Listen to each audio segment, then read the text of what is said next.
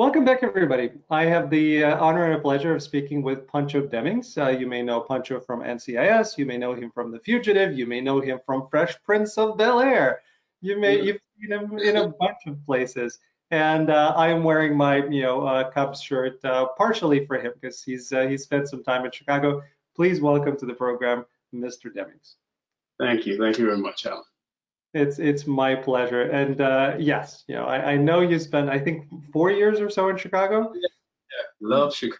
Chicago's my kind of town. I moved there from Minneapolis, where I'm from originally, because a buddy of mine said, "Oh, you need to come down there." Buddy of mine, I'm a name drop, Harry Lennox, good brother, thank you.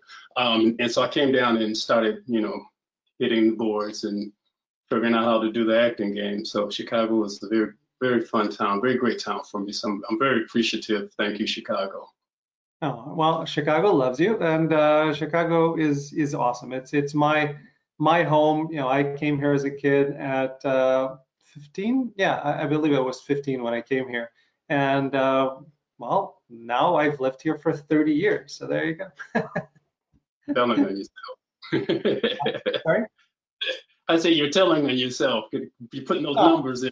Yeah, everybody knows I'm 45. I have nothing to worry about.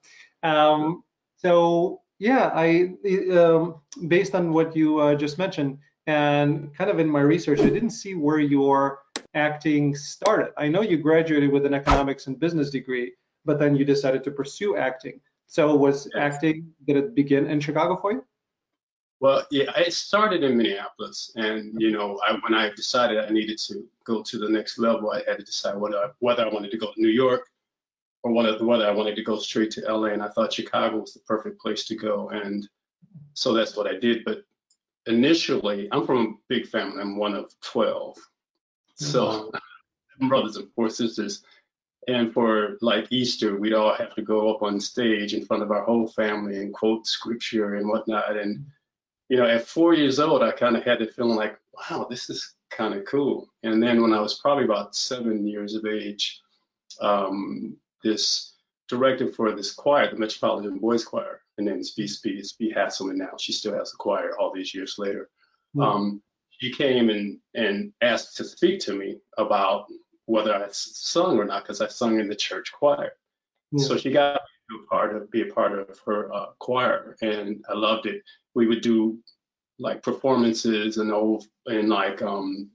homes and just different venues. And in those homes and in these performances, we do vignettes from like The Music Man, Oliver, South Pacific. So I learned to dance and sing and be in front of an audience. And but then I didn't know if I was going to pursue it, and went to school, economics and business. But the whole time I'd been doing plays, writing plays, performing plays at this church where I was kind of working with the youth at. And then after I graduated, I was working this job that I wasn't crazy about. A friend told me about somebody who was looking for actors to actually audition for this industrial film. And I was like, sure, why not? And I worked the job, worked a few hours, and they paid me some good money. I said, wait a minute, I can make money. So that kind of was the thing that got me going. And then I worked in Minneapolis, had the opportunity to do some great theater, work with some great casting directors there. And then after that, I moved to Chicago. So that's kind of the progression that got me there. Gotcha. Yeah, I've spoken with some actors from Minneapolis and Minnesota in general, and there is a very nice acting community there. Yeah, a lot of talented people, and we're good people out there, nice Minnesotan people out there. So, a lot of people ended up in the movie Fargo from Minneapolis. So, right, that's true. Very cool. Let's before we get to Chicago, I wanted to ask you. You've mentioned NBC, and I, doing a little bit of research, I saw what type of role NBC really had for you in your life.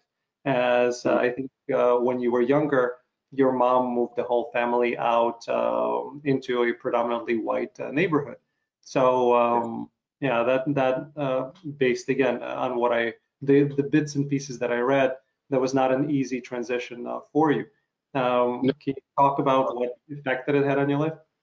Well, yeah, I mean, we were literally the neighborhood. We were the first Black children and family to move into the neighborhood when I was 7 years old. And then we were among the first Black children to go to an all-white school. So it was contentious. And so, to put it mildly, I got my share of fighting in during that period of time. And so at the time, it was turbulent, and it's kind of interesting to be at this point in history now where these things have come full circle. So some of the same things that happened then are apparently happening now, and worse, that we're an even more divided nation. But at the same time, we were just kids. And so I had kids who in the first grade, we were duking it up. But by the time we got to the sixth grade, we were the best of buddies. And that's kind of something that I always take forward with me, is that as people, once we get to realize that we're not these horrible people that we make each other out to be, and there are assumptions that are made about different groups of individuals, just because we don't have the time, or we don't actually get the chance to spend time with those people, it makes us have misgivings about those people. So some of these friends, and they're still my friends today, you know, from elementary school to high school, junior high school, and college, all still my friends today. So, you know, it's proof that we can put this thing together and work together as a community at large. Yeah, because people are people. I know I'm cliche, and I know I'm weird because I don't think of people in terms of color or sexual orientation or, you know, their gender. It's people are people. You're either a nice person or you're not a nice person. That's kind of how I was raised. Maybe it's because, again, I grew up in a homogenous society. I came from Ukraine, and everybody there was white or some variation of it. And you had, you know, people from the different, you know, parts of the Soviet Union. And I saw the discrimination, but then I felt the discrimination personally as a Jewish kid. I wasn't religious, but, you know, talking about kind of the fights as kids, that's where it started for me. I felt different because I was labeled as a Jew. I didn't know what it meant. I had no religious understanding of it. It was just people were treating me different. I couldn't understand why. So, like, I came from that, and maybe because of that, I try to treat everybody, you know, based on their merits and not what they look like, maybe. But, you know, coming to this country, it was definitely a wake-up call for me, because here you have a lot more diversity. And some people look at it like me. I look at it as cool. I get to know all sorts of people. Other people look at it differently. So I'm sorry that you've had those experiences, but I'm glad that, you know, people are people and you are able to work things out, and now you're friends. Yeah, and just, you know, to kind of give a little plug for Minneapolis, because at the time when all this stuff happened with George Floyd, and literally this happened at a pharmacy that I've been in 100 times. I was there probably 2 months prior to that happening, and it happened only 1 block away from where we have our community celebration every year, annually. And so, you know, it really hit home when all of that happened. But, you know, some of the news and whatnot kind of showed the community to be violent and whatnot, and it's not that at all. And I remember seeing other news, like local stuff, that was showing people coming with food and bags of groceries and cleaning the community and working to, you know, restore what this upheaval had actually happened. And so, you know, so all we see in news is all of these violent, quote, violent people tearing up their community. But we love our community, and we definitely want to see about building that back up. And that is happening. So good. It has to. Again, I know it's a very difficult time for everybody right now. You know, country is really divided. I'm on every possible line, but that's not really what America is about. America is a very generous and beautiful country, and people genuinely are good people, and we have a lot more in common. So I hope once this kind of thing tones down, we can get back to the community that we really are.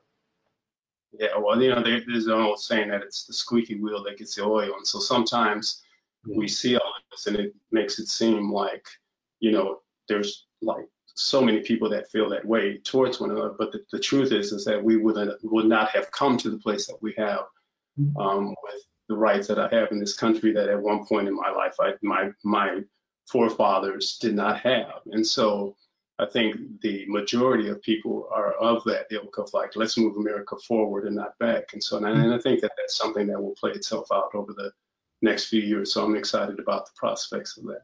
Me too. Again, let's just treat people as equals. It doesn't matter where they're coming from or what they look like or what they choose to believe. Or what, you know, or what, I'm sorry, I missed that part. What their gender is. So, you know, all of those decisions that we make that keep us at odds with each other. So yeah, it really kind of goes to say more about the people themselves, right? Because you know, I'm white, right? So okay, I'm white, but then I have my experience of being discriminated against because of my, I'm not even going to call it faith because I'm not religious. It's because of my heritage. So I experienced that, and that made me, you know, understanding. I am a part of the I'm part of the acting community, and in the acting community we have LGBTQ, we have all sorts of people, and none of us really care because we're all just we're all weird, we all love it, and we're all accepting of each other. So like for me, all of that is normal. I want to get the country to a place where it's all normal for everybody. And I remember I remember now the movie comes, the movie name escapes me at the moment, but I'll come back to it. There was a movie about a white senator, and he had he had something that happened to him that kind of made him question everything, and then eventually he got to a point where he was asked on television, you know, what do you think of whites and blacks? Because at that point he had a black girlfriend. He said, well, I think everybody should just, you know, have sex and get rid of color altogether. And I said, that's a solution. it's a solution. I don't think it's the solution, but this is a movie that came out, you know, 20, 30 years ago. So I remember watching it and thinking it's an interesting idea of how we again bring everybody back together. It was a sarcastic film that brought up you know, real questions. But anyway, I'm really hoping, I'm like you, I hope that things will get not just back to where they were, but you know, allow us to grow as a society and move forward. Yeah, I'm one of those people who tends to hope against hope, and you know, some people just go, oh, it's horrible, it's not going to get me better. I never believe that way. I think that life has a way of balancing itself out, and I always say water will always find its own levels. I think that as the pendulum swings to one side, it finds a way to make its way back, and I think that in the middle, people tend to settle and find what's the best and the, you know, the truest and most pure things that come out of the human species. And so I do have a lot of hope, and I just think that it's swung too far one way, that now it will balance itself out. I believe so as well, and that type of optimism, I think, is a really helpful trait as you went through your life. Again, talking about some of the experiences when you were a little kid, and then moving forward, you know, going through NCIS, which we'll touch upon in a minute. I know everybody watching the show wants us to talk about NCIS. We will, I promise. And it's been a trait of yours that I think you've got to utilize. It has not been easy, but you being an optimist, I think, served you really well throughout your life and throughout your career in general.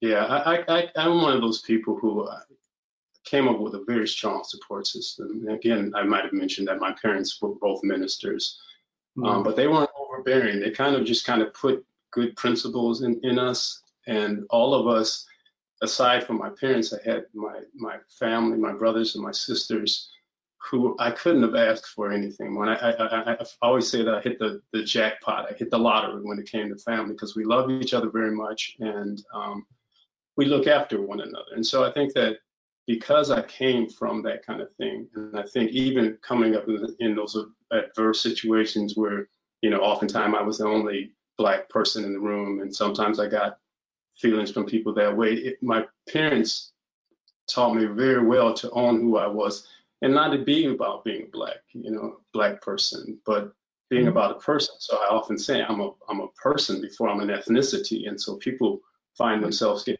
caught up in being a color instead of a being. And that's not my hang up. And that's more about people who have an issue with the color of my skin than me, because that's their problem and not mine. Well, it's our, but we'll work together to get it resolved if in fact people are willing to do that.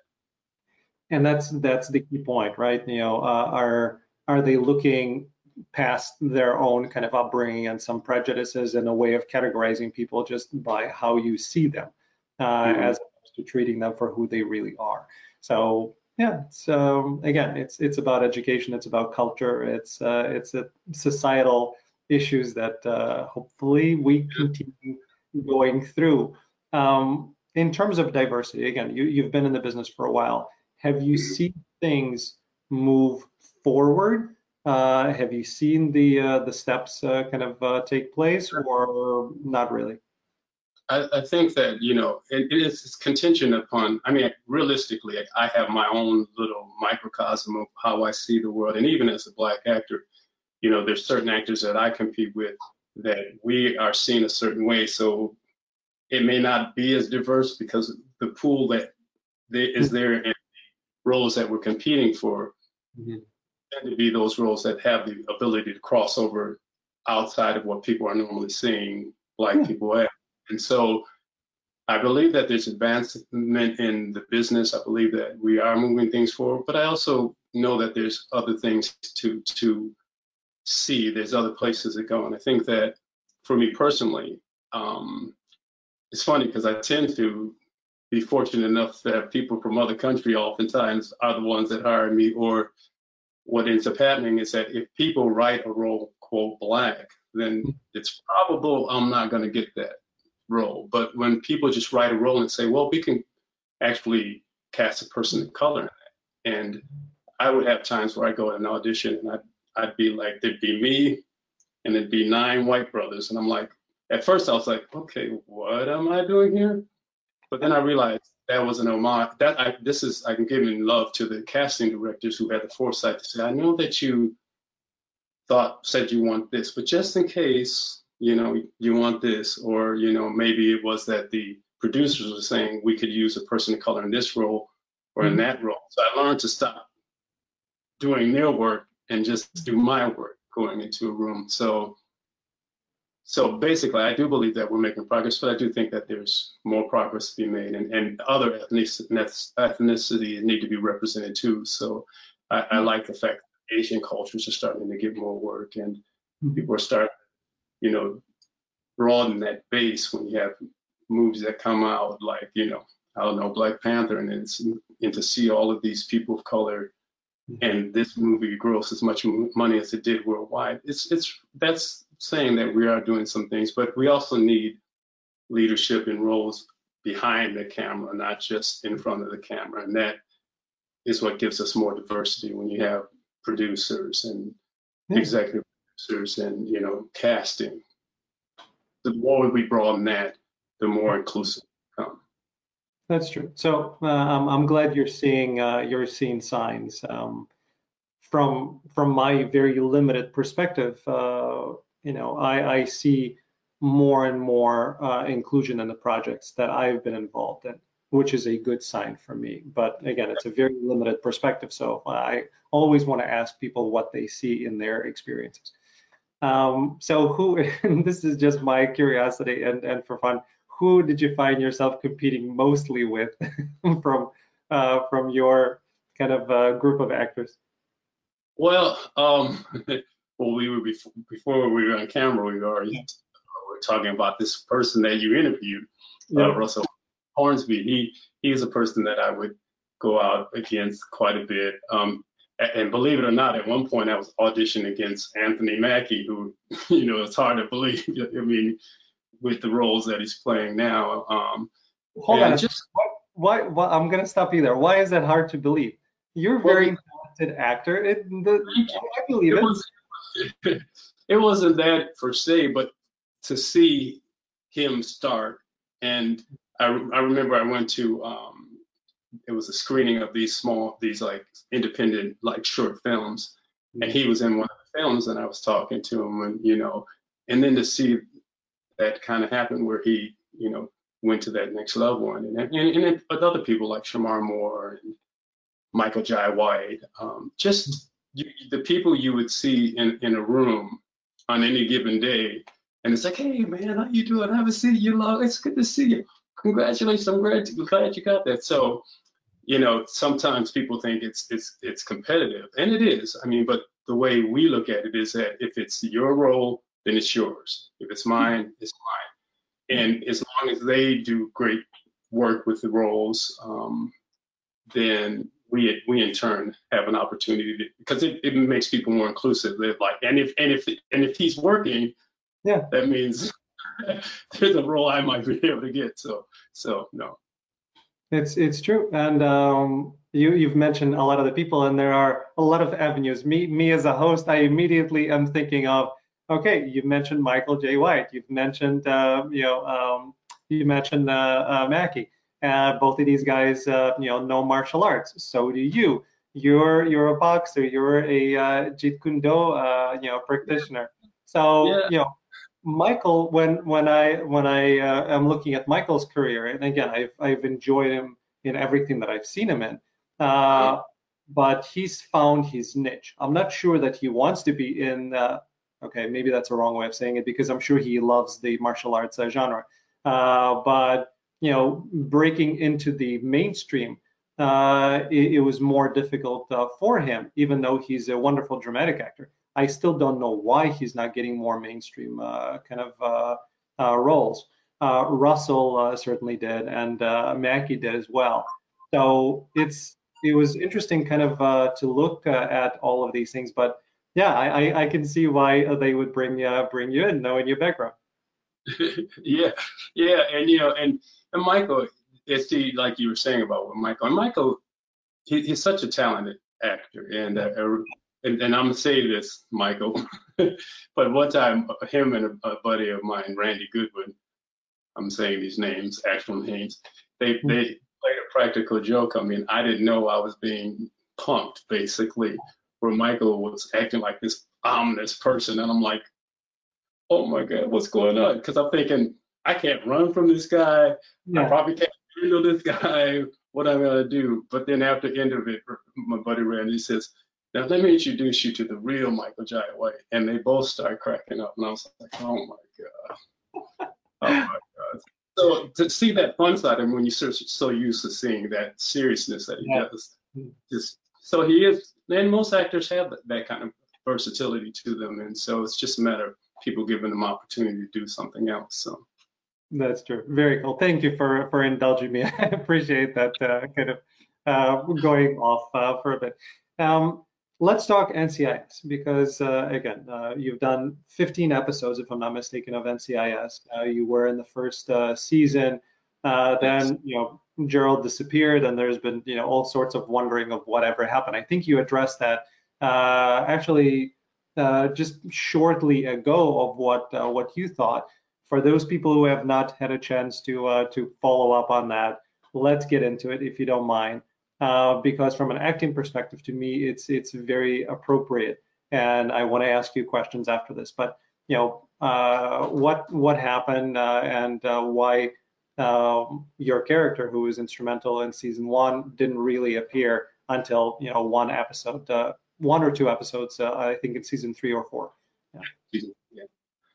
Well, I came on in the very beginning of the show, and I'm very grateful to Don Belisari and Chaz Johnson, who brought me in, Susan Bluestein, who was the casting person, brought me through, and all the producers of the show that, gave me an opportunity to work in this project that who knew would grow to be as grand as it was, and, to be able to get to work with Mark Harmon and David McCallum, who I was a little kid watching him do stuff, and who would have known I'd one day have the opportunity to work with this person every day, Michael Weatherly and all of them, Paul Correct. It was just an amazing thing. But in the beginning of the show, they were still kind of framing how the show was going to go, where they wanted to go with the show. We were working pretty long hours, and there were forced calls, and we were sometimes looping like 2 days before an episode was going to air. It was just finding the legs of the show. And so, as is with every show, I mean, I have had a great opportunity. I was able to do those episodes in the first season, and then they kind of decided, well, what are we going to do with this character? So I wasn't on the second season at all, and I get a call from my agent saying that they want to bring me back, and so I come back, and even in the episode, Gerald says, he'll be back to work in upcoming, and that just didn't flesh out. Now, for whatever reasons, as you know, and as other actors know, sometimes productions decide to go different ways, and as a result, Brian had an opportunity to step in, and has been there ever since. But whatever reasons, and whatever, I don't know all the behind scene reasons why I didn't end up back on the show, but I always say that if they want Gerald to end up back in those, I probably could still get into those scrubs and the field coveralls. I probably could still do that. So, but it's just the way that the shows chose to go, and that's the powers that be. It's something that I wish I could be the one that says, okay, let's bring Gerald back, but that's to the powers that be. Well, listen, they're in the 18th year, so I think it's time to bring Gerald back. My personal opinion, Sean Murray, who was lovely and who was on the show, if you're watching this, please, put some things in into the producers. I was like, that was kind of like the end of my spiel, so I didn't really get to know Sean. Got to say hello to him a few times, but that was it. So unfortunately, I didn't really get a chance to work with him. So who knows? And then from the acting perspective, that's where again your positivity and being an optimist comes in. Of being in that show and then for whatever reason not being a part of it anymore. That's a tough pill to swallow. And around the industry, I'm sure there were questions of, why, what happened? Is it his acting? Is that his, persona in terms of how he behaves on set? Because we all know that, okay, certain stars can be divas, but for the most part, you're hired because you're a professional and you're somebody who people enjoy being on set with. So, when this thing happens, did you have to deal with any blowback, or did you have to try to figure it out or explain yourself of, hey, this was not my idea, this was not my acting, I don't know, just a storyline, and let's move on? Well, of course you always wonder, right, why, you're reading the script and you say, wait a minute, it says that Gerald gets shot here. So you're always kind of wondering what's going on, and when those decisions are made, you always hope that other decisions will be made to bring it back or move it forward. But I just knew it was time to just kind of accept it. And if in fact they came back around to it and gave me that opportunity again, then I would be more than willing to do so. And so I'm just one of those people who I'm very grateful. And I remember at one point I was dealing with some stuff in my personal life with my family and whatnot. And I was trying to work out some stuff with the show. And I remember I wanted to ask Mark about something. And, Mark is a very, very busy person. And he was on the set from sun up to sundown, And so for those of us who support a cast that come in and do our little bit and are happy to do our part, and then we go home. Yeah. And I was there for long hours, but the thing that he's there as long as he did. So I had kind of got a question to him through one of the producers, and I'm up in Portland visiting and whatnot, visiting family, and all of a sudden my phone rings and it was Mark, and I was like, hey, Mark. And so, I got to ask him some things, and he gave me a real blunt and very, very straightforward opinion. He said, well, this is what I think, but you can take my advice or not, but this is what I believe. And so I was I was happy that he actually took the time to give me a call. And then like with Don Rosario was enough in this moment, I sent him an email about some stuff, and this man got back to me that evening. It's like 1:30 in the morning. He sent a email back to me. So to think that, doing all of that busy stuff, that they take the time to do that kind of stuff, it was impressive to me. So yeah, I mean, of course you want to continue, of course you want to be there, but that's, like I said, that's up to the powers that be. Yeah, and again, it speaks to your character of putting it behind you, moving forward, and continuing your career. And you've done some great things after that, and you've been in iconic projects after. I looked around, I couldn't find a ton of information, but the show that you were on in 2015. Now the name escapes me because I didn't write it down, but it was a cop show, you and another gentleman. What happened to it? I couldn't see what was going on there. Sorry about that. This thing keeps. It's probably Mark Harmon. If it's Mark Harmon, pick it up.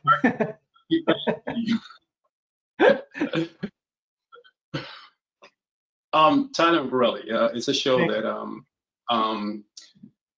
it's a group that producing group that I was a part of that was started by Clem Jeffries, very, very good friend of mine, and with Next Up Films. And he just came up with this idea. We were writing, we were fleshing things out, trying to find, produce our own projects. And he just came up with this idea of these two cops just writing the beat in the short format, 3 to 4 minute beats. And so he wrote a couple episodes and everybody went crazy. So we just started shooting them, and we shot a whole season. And so we were looking forward to continue to shoot some more. But fortunately, my buddy Jimmy Giannini, one of my best friends, beautiful heart, was my partner. He was Borelli. I was Tyler. He passed away, and so we kind of had we're still kind of looking at possibilities of how we can move it forward, because people like it and it's a fun format. So in fact, this bracelet right here, this is what Jimmy's, my little homage to Jimmy. So that's something that we are still kind of writing projects and trying to, like that particular one, move it forward and see how we can shift it and move it forward. So. Yeah, it looked fun, so that's why I wanted to find more information. I couldn't find anything, so thank you for. I'm sorry it happened, but for filling me in. I hope you can pick it up. Maybe kind of this downtime is when you have a chance to look at it and see what you can do. Yeah, we kind of kick some things around, kick some ideas around to see what we can do, and we'll see what we can come up with. No promises yet, but we're brainstorming. So, and that kind of brings us to this COVID time. What have you found yourself doing during this time of a slowdown for everybody? Well, for me personally, I've been writing quite a bit. I have some projects that I'm writing and rewriting, bouncing them off, and talking to some friends / producers that are actually working with me to get some of these things out. So I have a pilot that I'm writing for a series, which I'm not gonna say any names quite yet because I'm still kind of developing stuff. I have a short film that I've written. I have a couple of films that I'm actually, one is almost finished, the other one I'm still framing it. So, and looking at some of my friends to produce. And in the meantime, I've worked with a couple of friends who are writers, producers, whatnot, and that's Chris Teixeira, who actually did a film, Deadline, helps with him, and so we're looking at doing another one of those films, and he has some other things coming down the pipe that I'm probably going to produce with him and whatnot. And then there's Sam Upton, who did another movie. It's called 12 Round Gun. It's a boxing movie, with my background, because my brother was a professional boxer, so he was a middleweight contender. So that kind of world worked, and so Sam cast me in that and cast me in No Man's Land, and so he's got some other things that I'm hoping to collaborate with him on. His film, his company is Funkateleki Films, and so he's very talented writer, producer, director, actor. So those are some of the things that I just kind of have coming down the pike, and those are the things that I'm working to develop myself. But I'm also still actively looking to get, work in the business. So I don't want you casting directors to think I'm like over here doing this thing. So just putting on different hats now. Got it. Listen, if anybody's watching this, Pancho is around. Right below is where you can get in touch with him. So please do so. Very cool. Before we switch to martial arts, because I definitely want to ask you questions there. In terms of, again, you've been on a lot of projects with really, really talented actors. Without, and I know you're a very kind and gentle soul, but without thinking that you'll kind of take somebody and not mention somebody else, who do you think was the best actor that you had a chance to work with? Well, that's a mouthful, because I've been fortunate enough to work with a range of just unbelievably talented people. Like I said, just starting again with NCIS, being able to work with Mark Harmon and David McCallum. David would be working every day, and I remember one day we were in the autopsy room, and he has this like IV line, and he's talking and he's doing all this stuff, and it was so natural and so real. And I said, David, how do you do that? And he said, you know how I do, Pancho? He said, literally, I say my lines hundreds of times. I'm like, okay, hundreds of times. And one time we were working, he was like, he started to give me a note, and then he stopped himself. I said, David, you can give me a note anytime. So being able to work close with those people, but then working like in The Fugitive, being able to work with Harrison Ford every day, it was just crazy. And then Tommy Lee Jones.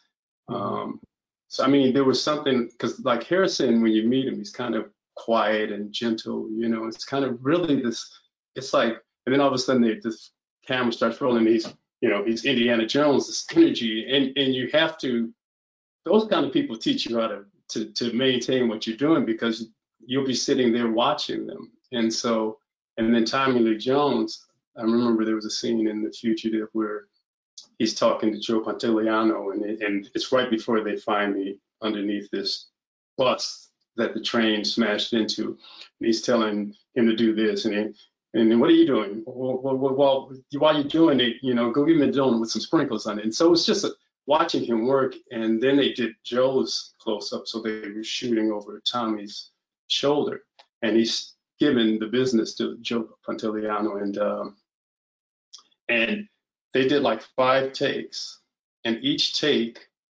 Tommy Lee Jones varied his response, which changed Joe's response. So they had 5 great takes just based off of what he did. And then, but then also I worked on I think it was an episode of Cold Case where I played a younger version of Clarence Williams III. And not everybody knows who this guy is, but he goes back to being in the Mod Squad back in the 60s. And he plays Prince's dad in Purple Rain. And network. Are you still getting me? Yeah, all good. Because it was saying that it was getting a little note on the computer. But to be around him, to watch it. And so that was the thing, is that when I worked in these things, I literally, even like on NCIS, when I wouldn't really go to my trailer, I would just sit on set and watch these people do what they do, because they have years of work. And so I've been fortunate to work with some great actors. So I get you. So I don't have one. I'm gonna say all of them. No, it makes sense. If you ask me who I think is the best actor ever, I wouldn't be able to answer that question. I can maybe give 5 or 10, but yeah, picking one would be ridiculous. And that's my joy as a host. I get to ask these questions that I myself would not be able to answer. that's it for me. I'm like, love them all. So, I get you. So, what are your advices on set? So to people who, are going to get on set, who are doing these co-star or guest star roles, um, what would you suggest to them are kind of the three things that you really need to pay attention to? well, first of all, these are big productions, and being punctual, being on time, Mhm. and being ready are such important things. And so just making yourself available whenever they want you to, if you need to go to the trailer to go to the restroom or whatever, let an AD know that you're doing these things, and basically be prepared. Like when I first came out here, a friend of mine told me, say, if you get something substantial within the first few years of being here, you're just lucky. Um, but they said, but do what you do that well, and do that consistently. And so to just do your part and be there, and watching on set allows you to actually see where you fit into these things, because as actors, we're so focused on what we're saying, but Mhm. it's the listening. And the greatest actors are the ones that when you watch them listening. I was just talking about this, watching Leonardo DiCaprio in the scene in Revolutionary Road in the kitchen where she's giving him the business, and he's so vulnerable, and to see that, and he's just responding. Mhm. There's so much to learn actually being on set. So just to be there, be present, be prepared, and have fun. So, I mean, that's the thing that I always say is just have fun, because that's what we're there to do, is create this world that people can tune into to take a departure from the world that's weighing them down. So that's what we get to do as actors. So That's wonderful. Thank you. Last thing before we get to martial arts, you're a very private person. Uh, are you that way just because that's kind of your upbringing and that's who you are, or have you experienced reasons for you to kind of not to expand that circle on social media and everywhere else? Is that because of something that happened, or that's just who you are? well, there are things that do happen, but of course, that doesn't mean that I have to live my life under a rock. But by nature, I tend to be a private person. When I do go out and interact with people, I have a wonderful time. Like NCIS would have fan festivals all the time, and just getting with the people and mixing with the fans, and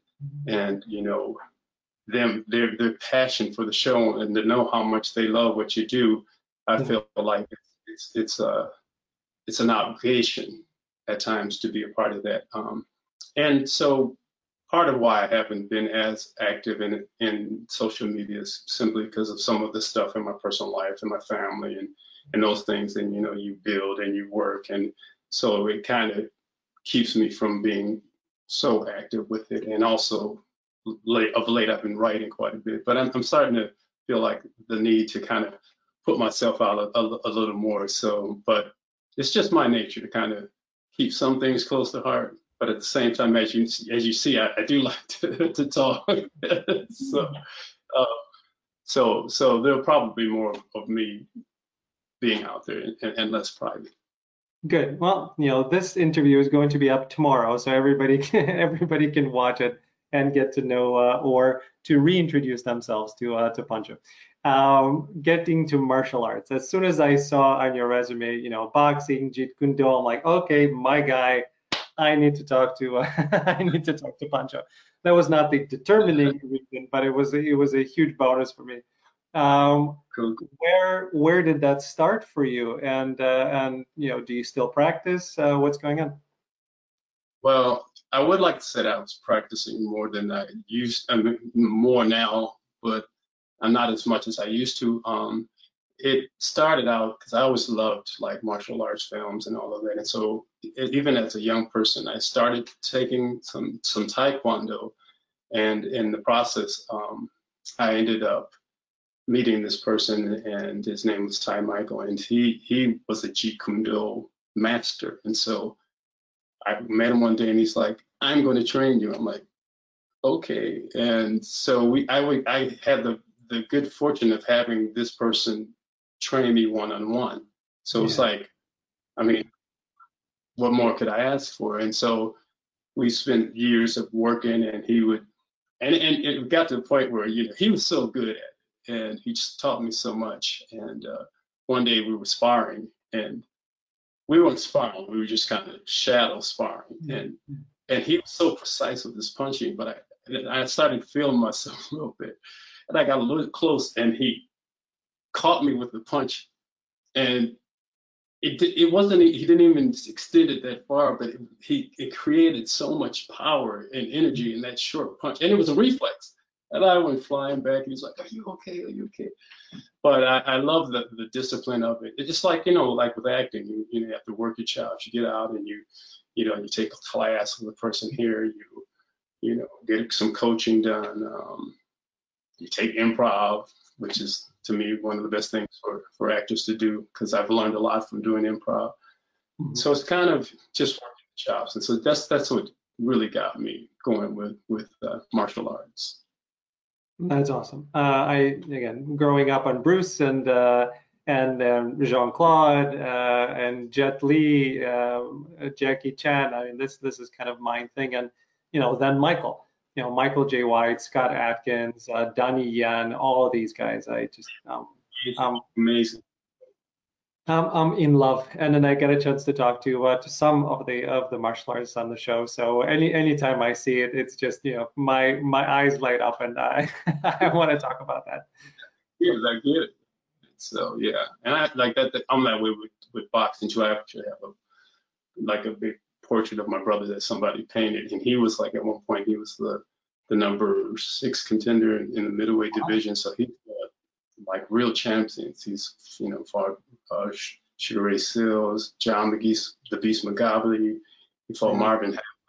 And so having someone that I grew up to look up to like that on the levels of how he carried himself as a person, how he was to the community, and his representation of that, his amazing skills, and just what he brought to the world, kind of gave me like a blueprint, and as well as some of my other people that I look up, mentors that I look up to, that kind of help shape who and what I am. So I have a great deal of respect for those kind of disciplines. So yeah. Boxing is wonderful. I'm not a boxer. I got hit in the face a few times, and I said, "This is not for me." But that hit part, that part, I wasn't too crazy. But I boxed too when I was a kid, so I figured with your brother and with kind of all the duking it out that you were doing in school, I thought that there would be some boxing. In fact, I was a junior Golden Glove champion, and I fought this guy, and he had many more fights than me. But I'm kind of ambidextrous, and so the first part of the fight, I'd come out and box right-handed. Yep. And then I'd switch over and I'd box left-handed just to throw people off. And Marvin Hagler did that. Yeah. But he ducked down. I went to throw a left hand, and I didn't even see it coming. He looped the right hand over, and I just turned around, and I had no idea where I was. And I was like, but I instinctively protected myself, and I ended up winning the fight. But it was the last fight I ever had. I was like, I'm done now. I'm good with that. So the end of my boxing career. Stuck with the acting. The speed with which people the professionals are doing this is just utterly ridiculous. I remember studying martial arts, and I was with my coach who coached and trained Russian Spetsnaz fighters, and he was, by that time he was already, I think, in his late 50s, maybe early 60s. And definitely not anywhere as quick as he used to be, and we're kind of practicing, and I'm getting good, I'm feeling it, I'm like, all right, so can you please kind of punch, I'm going to try to block it. He's like, are you sure? I said, yeah, let's do it. And so something happened, I don't remember anything, because just I felt some sort of a wave, and something was really close to my face. Obviously, I blocked nothing, and I said, "Okay." And he said, "Just so you understand, this was at about a quarter of the speed that's normal, and I'm about 4 times slower than I used to be." I Wow. said, "Yeah, okay, got it." And that it was, I think, at that moment where I went from a martial arts practitioner to a martial arts enthusiast. Yes. There you go. I get it. I get it. So yeah, there. It's just, yeah, you're either doing this and this is your thing and you work at it and you become proficient at it, or you enjoy it and you love the art of it. And I'm definitely in that, the second category. Perfect.